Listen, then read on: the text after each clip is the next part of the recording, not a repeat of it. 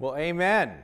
And welcome this morning. It is so good to be here. I just want you to know that as a staff, we love meeting together and putting on the services and being able to be together. And man, we miss you being here with us, but man, we've started to just really enjoy this time. Not that we don't want you to be back. Don't take that way. I just want to say that I am so thankful for this church family.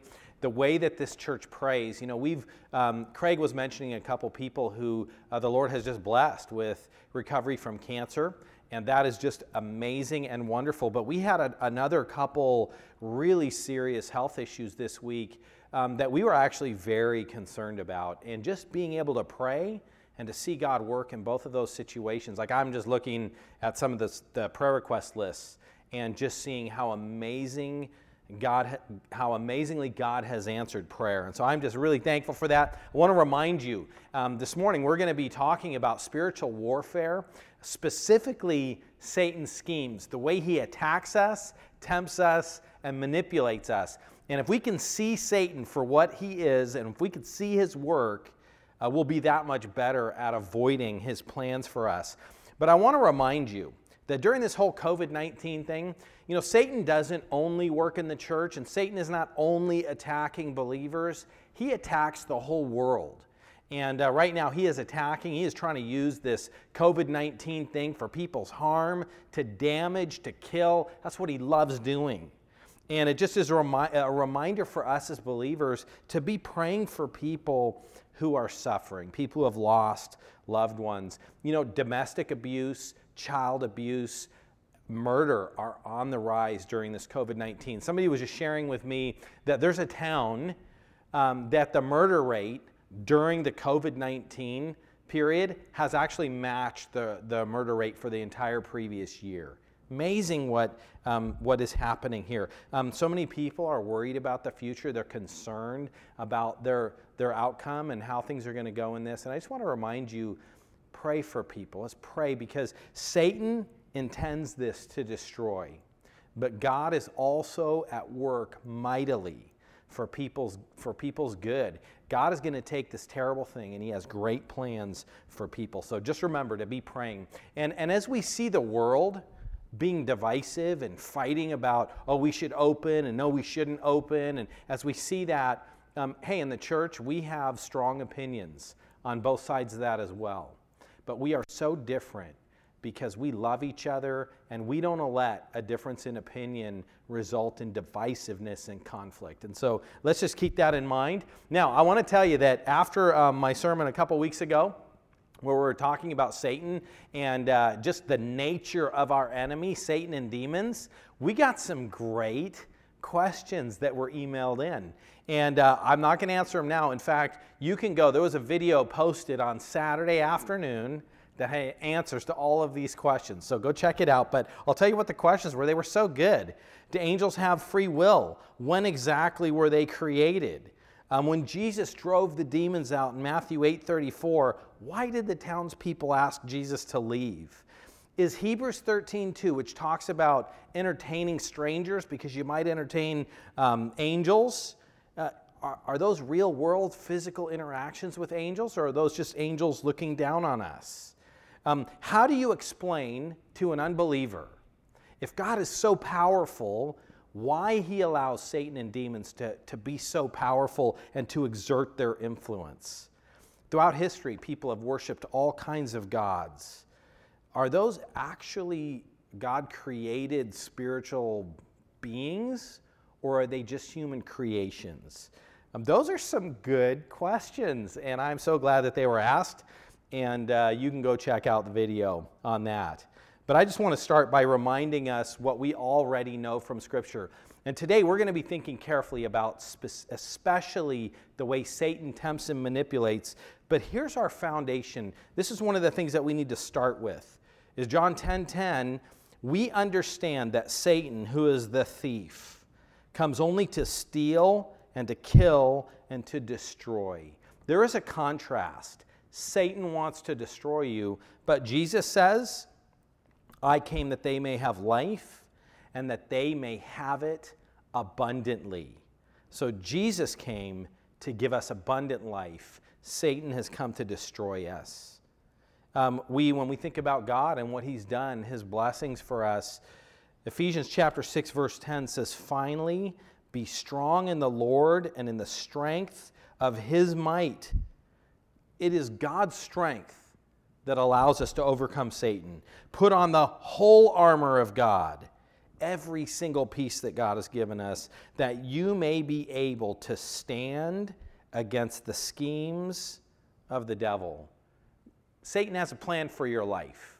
You got to make sure that you are not falling into his plan. Now, a couple weeks ago, we considered the nature of angels, where they came from. Most importantly, we considered, what do we learn about God by understanding what Scripture says about Satan and demons? And we know these are the three things we learned. God is the unmatched power in the universe. We saw the disaster that comes when any creation rebels against God. And we saw God's amazing love in reaching out and providing salvation for mankind. So that was a couple weeks ago. This week, we're going to consider the specifics of how Satan attacks. Now, this is a huge subject. I'm going to go so fast through some things, but I do want to mention them. But we're going to cover three things this morning. First, we're going to consider the satanic deception and the way that Satan has attacked our culture or the world. We're secondly going to just consider a few brief things about demon possession, the occult, and to consider how careful we need to be not to allow Satan to speak directly into our lives. And that is happening. And then the third thing, and I think actually for those of us who are believers, this is the most important part. We do need to see and understand those other things, but the most important thing we need to consider is how Satan attacks, tempts, and manipulates believers. What a tragic thing when a Christian, a person who follows God, actually becomes a tool of destruction in Satan's hand. When he takes two believers who should love the Lord and love each other and begins to use them against each other. You know, this happens in the church. It happens in culture. It happens in families. And we need to be able to study Scripture, look at Scripture, and recognize Satan's attack when it's happening. So that's where we're headed. So let's just start with the first point here, is that Satan attacks through a sinful culture.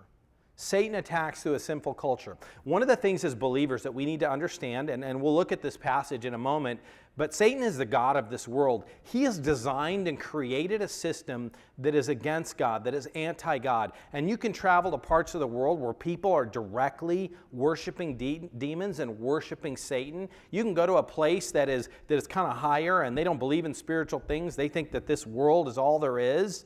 And they're attempting to be loving and gracious and kind and to do good. But as they do that, they actually are harming and destroying and damaging. You need to recognize that all of us are growing up in a sinful culture where Satan is attacking our mind. He's attacking the way that we think. He's creating a situation and an environment that will pull us away from God. It's important for us to recognize that. If you look first about just Ephesians chapter 2, verse 1, let me put this on the screen. I want to read it. And this is talking about every single person, the way we're born, and kind of what controls and influences our lives. This is true for everybody. It says, "And you were dead in the trespasses and sins in which you once walked, following the course of this world," that's our culture, "following the prince of the power of the air," that's Satan, "the spirit that is now at work in the sons of disobedience." Every single unbeliever is under Satan's control, demonic influence. No matter how good they are, no matter what virtuous things they attempt to do, they fit into a system that is harmful and damaging. We need to recognize that about the unbelieving world. It's living in a world where we think that this life is all there is. 1 John 2:16 says, "For all that is in the world, The desire of the flesh, the desire of the eyes, and the pride of life is not from the Father, but is from the world. And the world is passing away along with its desires, but the one who does the will of God abides forever. You know, I think that in our sinful culture, certainly there's lots of opportunities to sin. There are a lot of destructive things that we can do. But what we need to recognize is that Satan's primary target is the mind. Satan wants to control how you think, because your life flows from your thoughts. Proverbs 4:23 says, "Keep your heart with all vigilance, for from it flow the springs of life." In Romans 12:2, Paul's talking about becoming a Christian and the new life in Christ, and he says, "Don't be conformed to this world, but be transformed by the renewing of your mind." That's what Satan wants to do. He wants to control your thinking. Look at this verse, 2 Corinthians 11:3. "But I am afraid that as the serpent deceived Eve by his cunning, your thoughts will be led astray from a sincere and pure devotion to Christ."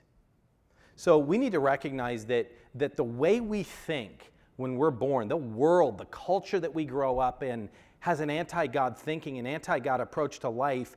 And we need to recognize that we're growing up in that, our kids are growing up in that, and the solution is to be people of the Word. We start in Genesis and we read through Revelation and we understand truth. We just keep reading. We just keep reevaluating our thoughts, and we fill our minds with God's truth so that we can see life for what it is. So we just need to recognize that. I want to point out just quickly, I want to mention a couple ways that Satan attacks people's minds, specifically things that Scripture says. But one of the ways that Satan attacks us is that he blinds the minds of unbelievers. When you present the gospel to somebody and they hear the gospel and they don't believe it, they watch it on TV, your unbelieving neighbors and friends, that is a work of Satan to blind their minds to the truth of the gospel, which is why we don't hate unbelievers. We pray that they would be freed from Satan. This is what it says. "And even if our gospel," this is 2 Corinthians 4:3, "and even if our gospel is veiled, it is veiled to those who are perishing. In their case, the God of this world," that's Satan, "has blinded the minds of the unbelievers to keep them from seeing the light of the gospel of the glory of Christ, who is the image of God." You know, Luke 8:12, we're going to get to this in Matthew, the parable of the sowing of the seeds. And Jesus tells a story where he says that people hear the gospel and Satan comes and plucks it out of their mind. You know, it's like a person sitting in church, and right before the pastor gets to that part that's really important for them to hear, something happens. Somebody talks to them. They get a text. Something distracts them. You may be sitting in your living room right now, listening and watching a sermon, and all of a sudden, for no reason, at just the important time, something happens that distracts you. That's what Satan is doing. Satan also attacks the world through false religions. He wants to make people think that they have a relationship with God when they don't. He wants to take religion, control it, make it evil and sinful so that God gets the credit for Satan's work. I can't tell you how many times I've read in history and people have talked about the atrocious things that Christians have done. And yet, if you look at the people that they define as Christians and what they believe, they're actually not Christians. They're people following false religions, but they're labeled as a Christian. How amazing that Satan can do things and then credit God with those. Satan wants to infiltrate, pollute, and distract and hinder the church. He has his plants actually in a church. And so 2 Corinthians just talks about this. We'll look at this verse quickly. But 2 Corinthians chapter 11, verse 13 says this, talking about these false teachers: "For such men are false apostles, deceitful workmen, disguising themselves as apostles of Christ. And no wonder, For even Satan disguises himself as an angel of light, so it is no surprise if his servants also disguise themselves as servants of righteousness. Their end will be according to their deeds. So you look out into the world, just know it's a satanic system. The TV, the things you watch, all these things are designed to pull you away from Christ, to make you believe lies. And that's our culture. And Satan is snatching the gospel, he is blinding people, and he's promoting false religion to lead people astray. So that's just a lens that we look at the world. Here's a second one. Satan and his forces, demonic forces, attack unbelievers through possession, oppression, and influence. You know, the Bible is clear that people can be demon-possessed. This is something I think is interesting. You see Satan's work and demonic influence in the Old Testament. You see it during the ministry of Jesus. You see it during the book of Acts. And then when you look into Revelation, when Jesus returns, that tribulation period, you see demonic influence at work there. Guess what? There's demonic influence today in the same way that there has always been. We don't always recognize it. We don't always see it for what it is. And this is actually something that's very important. The only truth that we know about demon possession and anything about the spirit world comes from Scripture. Personal experience does not determine truth, because people are deceived. We take our experiences and we filter those things through the truth of Scripture. So if you go to some person who says, oh, I've got experience with demon possession and I know about this and I've seen this, that is never a source of truth. That is something that we actually evaluate by spiritual truth, scriptural truth. And so one of the ways that we know that there's demon possession is basically just the words that are used in the New Testament to talk about this. People are talked about as having demons. People are talked about as being demonized. In Jesus' ministry, he cast demons out of people, which means that demons were in people. Now let's look at one story that Jesus tells, Luke 11:24. This is kind of a description, some great lessons in it. It says, when the unclean spirit has gone out of a person, it passes through waterless places, seeking rest. And finding none, it says, I will return to my house from which I came. The house is a person where this demon lives. And when it comes, it finds the house swept and put in order. And then it goes and it brings 7 other spirits more evil than itself. And they enter in and they dwell there. And the last state of that person is worse than the first. You know, there are a few important lessons there. I mean, for one, people can be demon-possessed. Secondly, it's the disaster of neutrality. People who say, oh, I'm not going to be against God and I'm not going to be for God. What a disaster. This demon leaves. The person's life is well and in order, but they don't have Christ living in their heart. See, a Christian can never be demon-possessed because a Christian is the temple of the Holy Spirit. God lives in you. And no demon can live in a Christian and control a Christian when God is living in a Christian and controlling a Christian. What a disaster not to have the Holy Spirit living in you. As we look at demon possession, Mark chapter 5, verse 3 through 9, we see that people who are demon-possessed have unusual strength, that demons actually control the victims. We see that they have supernatural knowledge. We saw that in Matthew. Jesus walks up. This demon-possessed man immediately knows who Jesus is. In that story, he's breaking chains. He can't be bound. Supernatural strength.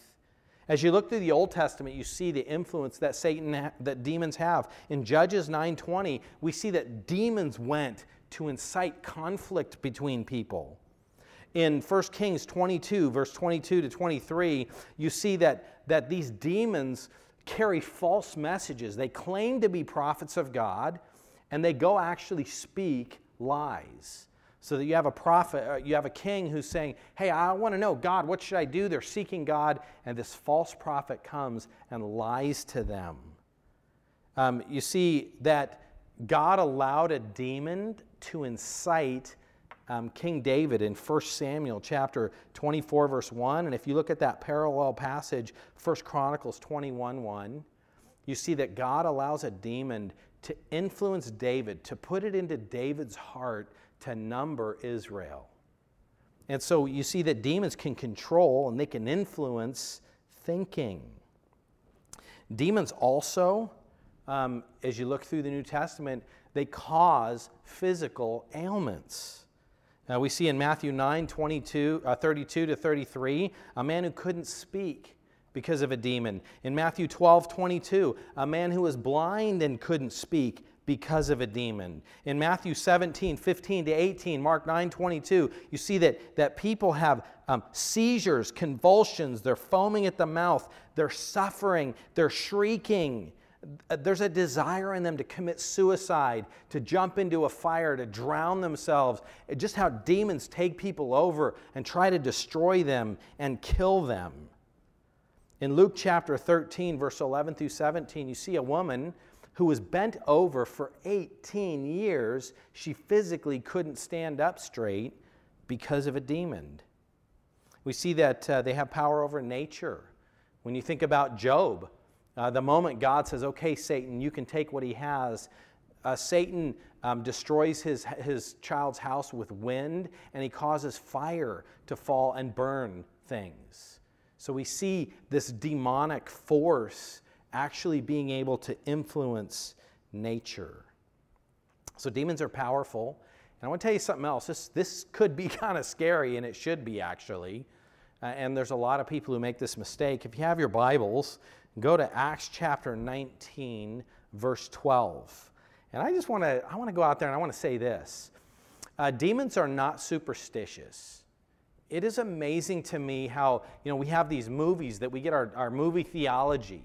And when Dracula is coming in, somebody grabs a cross and holds it up, and Dracula goes, and he shrinks back. And if you touch him with a cross, it burns his skin because, evil is afraid of a cross. Or I've heard people say, oh man, I want my Bible with me. They think that if their Bible is in their presence, that will somehow help them. Demons and Satan are not superstitious. I've heard people say things like, oh yeah, demons and Satan, they hate the name of Jesus. You can't say the name of Jesus. If you say the name of Jesus, they'll run. None of that is biblical. The truth is that Satan and demons, they love the name of Jesus. They say Jesus' name all the time. They claim to be Jesus. They misrepresent Jesus. When Satan is creating a false religion, he doesn't always exclude the Bible. Sometimes he makes sure that he includes it. There are a lot of satanic religions who claim that the Bible is what they believe. And then they twist it, they add other writings to it, they add other authorities to it. They say things like, oh yeah, we believe the Bible, but you can't understand it. We'll tell you what it means. Satan's not afraid of Scripture. When he was tempting Jesus, he quoted Scripture. Here's an example of that in Acts chapter 19, verse 12. Some people that were superstitious, and they thought Satan would be superstitious, and he wasn't. So here's what's happening in Acts 19:12. God is verifying his messengers. And it just says that so that even handkerchiefs or aprons that had touched his skin were carried away to the sick, and their diseases left them, and the evil spirits came out of them. So that's God's faithful follower. And God demonstrated, this is my spokesperson. And then it says in verse 13, then some of the itinerant Jewish exorcists undertook to invoke the name of the Lord Jesus over those who had evil spirits, saying, I adjure you by the Jesus whom Paul proclaims. So they were going and they were saying, they were proclaiming Jesus' name to a demon, and they actually identified the correct Jesus, the Jesus that Paul was preaching. And then it goes on and it says, the 7 sons of a Jewish high priest named Sceva were doing this. But the evil spirit answered them, and he said, Jesus I know, and Paul I recognize, but who are you? And the man in whom was the evil spirit leapt on them, mastered all of them, and overpowered them, so that they fled out of that house naked and wounded. These people think, oh man, I'm going to use superstition. I'm going to just say Jesus' name. And they go out, and this demon-possessed man jumps on them, rips their clothes off, beats them, and they run away afraid. You know, there's no magical chant. It's not a cross. It's not any of those other things that give us power over Satan. It is God himself, loving for, caring, and living in his children. So our protection against Satan is that we are a child of God. And beyond that, there is no protection. One of the things that we know is that God's gracious. Satan would kill every person in the world if he could, especially unbelievers. The only reason any unbeliever is alive is because Jesus is sparing them. So God's gracious. You know, when we think about that in our culture, I'm just going to list off a few things. There are mediums. There are psychics. In fact, I was doing an internet search and it just said the 10 best places to see a psychic in Rancho Santa Margarita. You know, I'm just thinking, really? In this small town, we got 10 of these places? Tarot card readers, fortune tellers, people who speak to the dead. You ever hear of psychics who help law enforcement find criminals or crime victims? All of that is demonic. You know, when it comes to people, I've talked to people who have said, man, I went and this person talked to my dead aunt. And they told me things that nobody could possibly have known. And they believe that. They trust that. They're going to get advice and to speak to a dead relative. So I'm going to just tell you how to think about that as a believer. First of all, a large percentage of that is manipulation, it's dishonesty, it's just people who are good at tricking you into telling them things.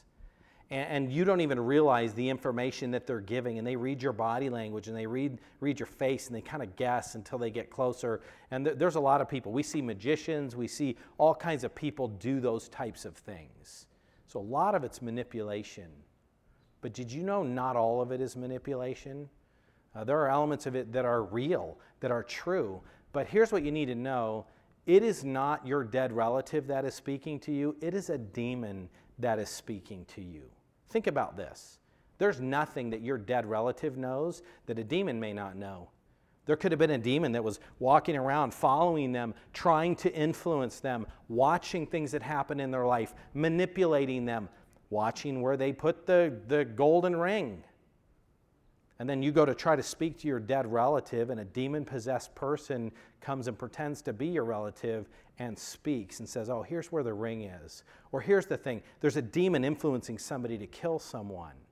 And then a psychic goes to the police, and this demon speaks through this psychic person to say, oh, this is where this has happened, and this is how this happened.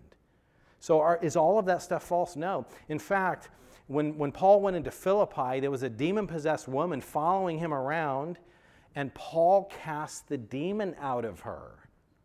And when Paul cast the demon out of her, her masters realized our hope of profit is gone. The demon speaking through her was able to tell people their fortune.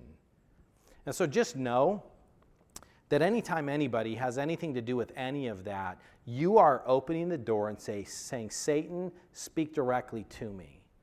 As believers, we need to stay far away from that.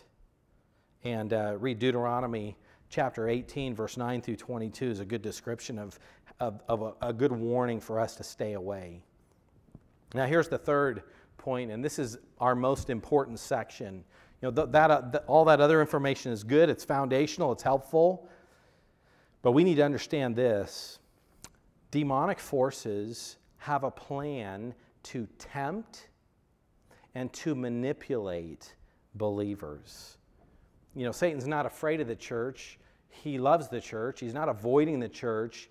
He wants to infiltrate it, and he wants to manipulate it. If you're a believer, and especially the more faithful of a believer you are, the more God is going to use you, the more opportunities you have to be used, the more attention Satan is going to give you. It's not the people that are compromising and away from God that are under the most spiritual attack. It's those who have a desire to please the Lord that Satan wants to trip up. And so there's two main ways that Satan does that. One is temptation. And temptation is when Satan lures you, when he tries to draw you, he tries to get you to want something that will destroy you. That's what Satan wants to do. He is a tempter. And James tells us that temptation actually comes from within us, and that each of us are led astray when we follow our own lusts and desires and sinful desires. But Satan is the one who puts that lure out there. When you develop a sinful appetite in your life, Satan will use that against you. And so Satan does tempt us, even though temptation comes from within us. Let's look at Genesis chapter 3, verse 1 through 5, and let's just look at the first time this happened. It says Genesis 3:1, God's been good. He's created Adam and Eve perfect. He's put them in this wonderful situation, and Satan shows up. And the way Satan tried to tempt Adam and Eve in the Garden of Eden is exactly the way he tries to tempt you and I today. Look at this, Genesis 3:1. Now the serpent was more crafty than any other beast of the field that the Lord God had made. And he said to the woman, did God actually say you shall not eat from any tree in the garden? You know, there's two things that happen there. The first thing that Satan is doing is he is questioning God's goodness. He's planting this thought in Eve's mind, you know, God's not, he's holding out on you. He's trying to stop you from getting something that would benefit you, that would bless you, that would help you. God's holding out. And so he questions God's goodness, and he also misrepresents what God says. God never said, don't eat from any trees in the garden. He said, don't eat from one tree in the garden. You know, Satan does that today. Talk about sexual purity, marriage between a man and a woman. Let's just talk about all the things that God says about how we should live life. And the world's message is God's holding out on you. He's trying to stop you. He's trying to hurt you from having things that would be a blessing to you. The truth is, every lie Satan tells is to destroy you. Think about our culture, what happens with people who are struggling with gender identity. You'll have some 10-year-old kid who's going through a difficult time and struggling with gender identity. And we have a culture right now that encourages this 10-year-old to get surgery, to take drugs, to do things that will permanently alter his or her life. And that's done in the name of love and care and support. And then one day that kid wakes up and thinks, man, what have I done to myself? And it just is this incredible tragedy. And Satan doesn't just do that in those big ways. It is in every little way, getting you to think that obeying God is bad for you and disobeying God is good for you. Think about that is every sin in your life. And then it goes on. It says, the woman said to the serpent, we may eat from the fruit of the tree in the garden, but God said, you shall not eat from the fruit of the tree that is in the midst of the garden, neither shall you touch it, lest you die. But the serpent said to the woman, you will surely not die, for God knows that when you eat of it, your eyes will be opened, and you will be like God, knowing good and evil. Here's the thing about Satan. He says you're going to be like God, knowing good and evil. That was actually a lie that was spoken in a sense that was true, because Adam and Eve did know good and evil after this. But they weren't like God. God knows good and evil not because he's ever experienced evil. Adam and Eve now understood evil because they had experienced it. Satan loves people who are familiar with the Old Testament, who are familiar with the New Testament, but who don't know it well. Because he can take truth, he can take Scripture, he can take it out of context, he can twist it, he can manipulate it, which is why Satan uses Scripture in a lot of his false religions. We need to be people that know God's Word. And so Satan convinces that disobedience is actually what's best. So that's temptation. That's Satan's plan. There's another one that Satan uses against believers. Satan uses manipulation. He uses manipulation. That's to get you to disobey God so that he can use you. And when you think about what happened in the fall, the snake convinces Eve to eat from the tree. And then after Eve has eaten from the tree, after she has sinned, after she's disobeyed God, Satan then uses her to get Adam to eat from the tree. And so she becomes a pawn. It's the snake to Eve to Adam. It's interesting when God comes and says, hey, how come you guys are hiding? They blame God by blaming each other. Adam says, God, it's your fault because you gave this woman to me, and this woman is the one who made me eat the fruit. And then God says to Eve, Eve answers and says, but God, you know what? I only did it because Satan made me do it. You want to know what's interesting? God doesn't say, Eve, it wasn't your fault.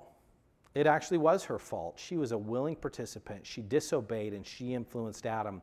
But God then, as they blame each other, God then starts with the snake and he says, here's my judgment on you, the snake, for what you've done. And then he goes to Eve and he doesn't say, hey, Eve, it's not your fault because the snake influenced you, Satan influenced you. He starts by judging the snake, and then he judges Eve. And he says, Eve, what you did was wrong, and here's the consequences of that. And then he doesn't say, hey, Adam, it's not your fault. I mean, actually, it's my fault. I gave you Eve, and it's her fault because look how she misled you. God then says, and Adam, because you disobeyed me. And then he pronounces judgment on Adam. See, we're responsible when we give in to sin. And we are responsible when we influence another person. And that other person is responsible when they allow themselves to be influenced. Now, Satan's plan is to manipulate and use people against each other. All right, so this is actually one of the really cool things, is if you read Scripture, and this is one of the things I love about God, is he gives us actual specific teaching about things, but then from the beginning of Genesis through the end of Revelation, you read stories. The Old Testament is full of stories to see, okay, God explained that this is true. Let me see how that actually works its way out in life. And so we get living, real pictures of things that have happened, which is why we read the Bible from Genesis to Revelation, because all of it's there for a purpose. But I'm going to give you a few of things. I've listed them here. Satan's specific tools that he uses: pride and greed. Pride. If we learn to think about these things, we will recognize Satan's hand in our life. Like the moment I start feeling prideful and puffed up, and I just think, oh man, look at this great thing I did, and man, I'm better than these other people.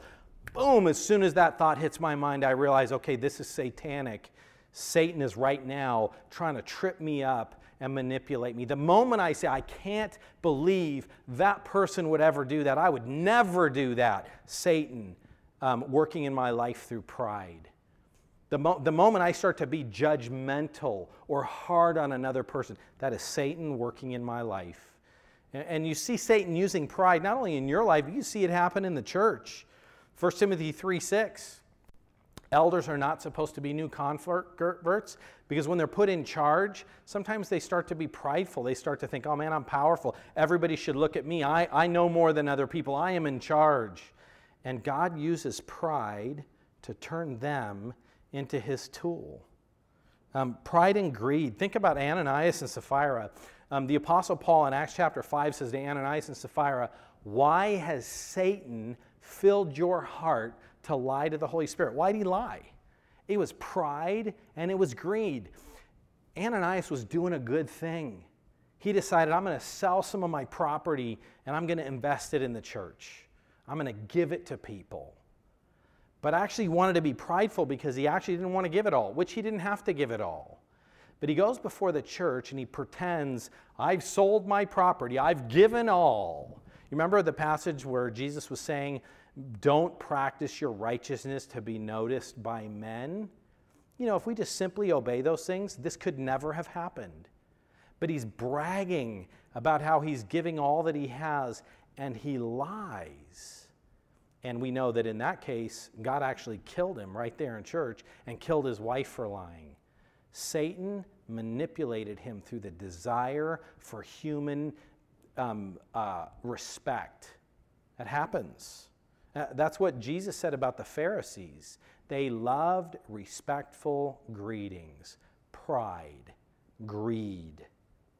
How about pride and jealousy?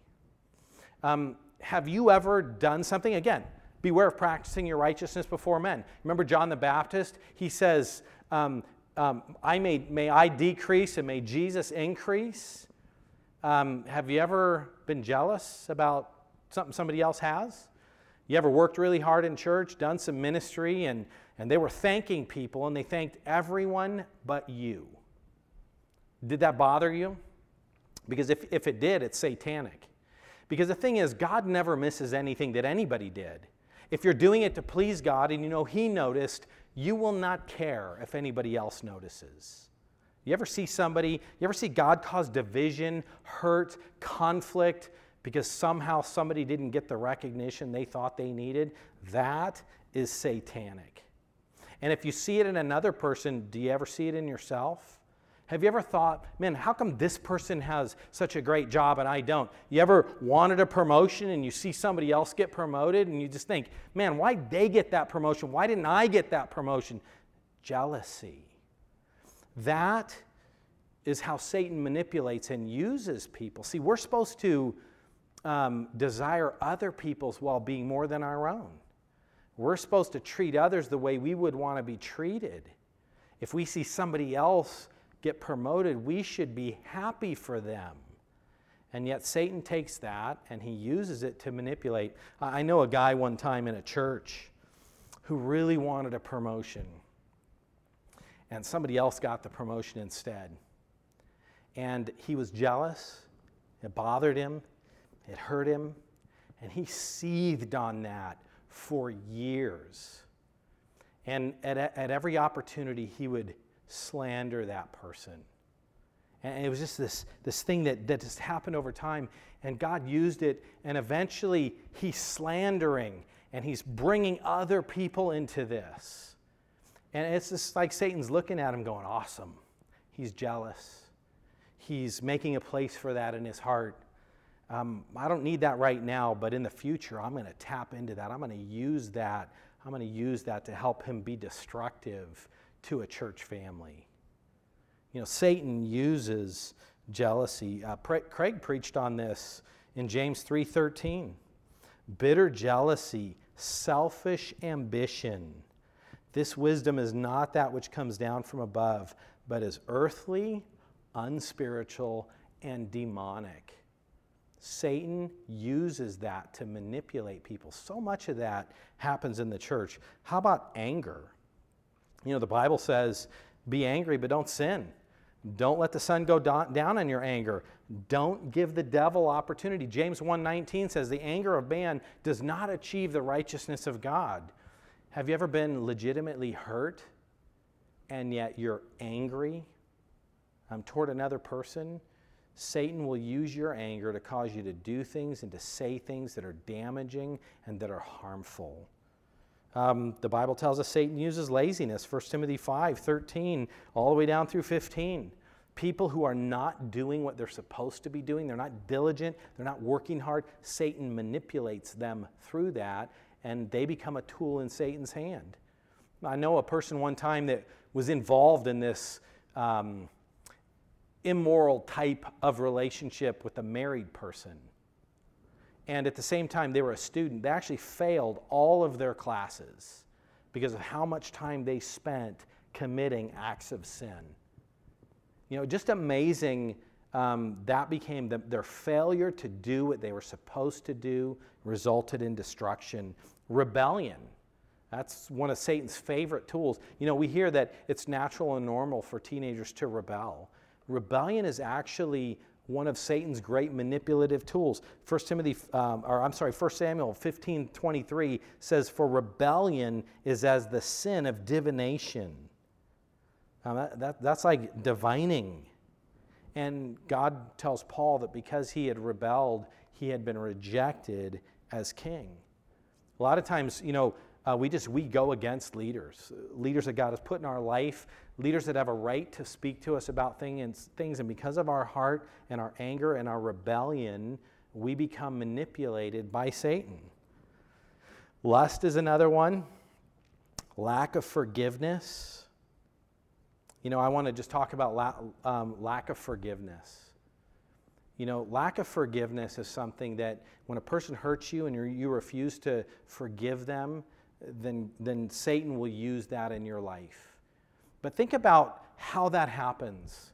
A person will sin, maybe they fall into the sin of lust. Maybe somebody has an affair. That is just Satan desiring to destroy a marriage, to hurt kids, to hurt a spouse. There are pastors who fall into immorality. Satan's desire is to harm them, to destroy them, to get them to fall. And when they do that, it creates all kinds of hurt. And then you'll have when people are unforgiving toward them. Now think about Jesus, the woman caught in adultery. Jesus says, "Go and sin no more, and I don't condemn you." Think about Peter when he denied Christ. Jesus, as many times as he denied Jesus, Jesus says, "Do you love me?" He allowed Peter to proclaim his love. Peter wasn't cast out. He wasn't gone. He wasn't running away. Jesus didn't say, "I have no more use for you. Get out of here." And how many people in the church fall into sin, and because they're ashamed, because they're embarrassed, because they've created so much hurt, because people who have been hurt by them won't forgive them, these people who have been harmed by Satan end up wandering. They don't feel at home at church. They don't feel loved and forgiven and restored. Now, lack of forgiveness is something that is so incredibly destructive. It's like if a person lost their arm or their leg in some kind of a battle for us to say, "Okay, we don't want you around. We want you gone. Move out of here. We have no use for you."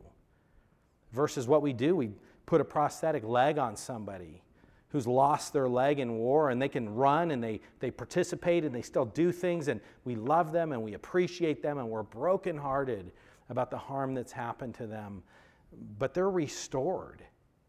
That is what is supposed to happen to people who fall into sin, people who sin against you, people who sin against others. And lack of forgiveness is something that Satan uses to keep people out of church, to keep people out of fellowship, to keep people out of the body of Christ. And we need to be a loving, gracious, forgiving place. Galatians 6:1, "You who are spiritual, restore such a one in a spirit of gentleness, looking to yourself lest you be tempted." And we need to be like Jesus. Sinners shouldn't run from us, they should run to us. And the moment we disobey God in any of these areas, we become a tool in Satan's hand to further harm people that he wants to harm. I'm going to skip this example because we're out of time, but King Saul, he's a perfect example of this. A man who rebels against God, and you see the demonic influence in his house and in his life. He gets jealous. He is angry toward David. He tries to murder David. This is Satan in his life. And there are so many people in the church who, because they don't recognize Satan's plan of attack, they fall into it. It separates kids and parents. It separates siblings. It separates people in the body of Christ who should love each other. Satan certainly has his schemes. But here's the good news. God's laid it out. He's explained it. It's nice and it helps us to understand it, but you actually don't even have to understand it. All you got to do is obey. All you got to do is say, God tells me to submit to authority. God tells me to love people. God tells me to forgive people. All you have to do is obey, and you avoid every manipulation from Satan in your life. 1 Corinthians 10:13, no temptation has overtaken you except what is common to man. God's faithful will not let you be tempted beyond your ability, but with every temptation will provide a way out. Let me pray for us. Lord, thank you that God is so good. Thank you for your word. Lord, I ask that you would help us not to fall victim, that we would not allow ourselves to be prideful, jealous, angry, unforgiving, that we would never be a tool in Satan's hand. And Lord, in many ways, we all fail. And those exact things happen to us. And right afterwards, we realize that it's happened. And Lord, when we see it, thank you that you forgive us. Help us to seek forgiveness from others. Help us to just continue on and just continue to love people. Lord, help us to have victory and be powerful tools in your hand. In your name, amen.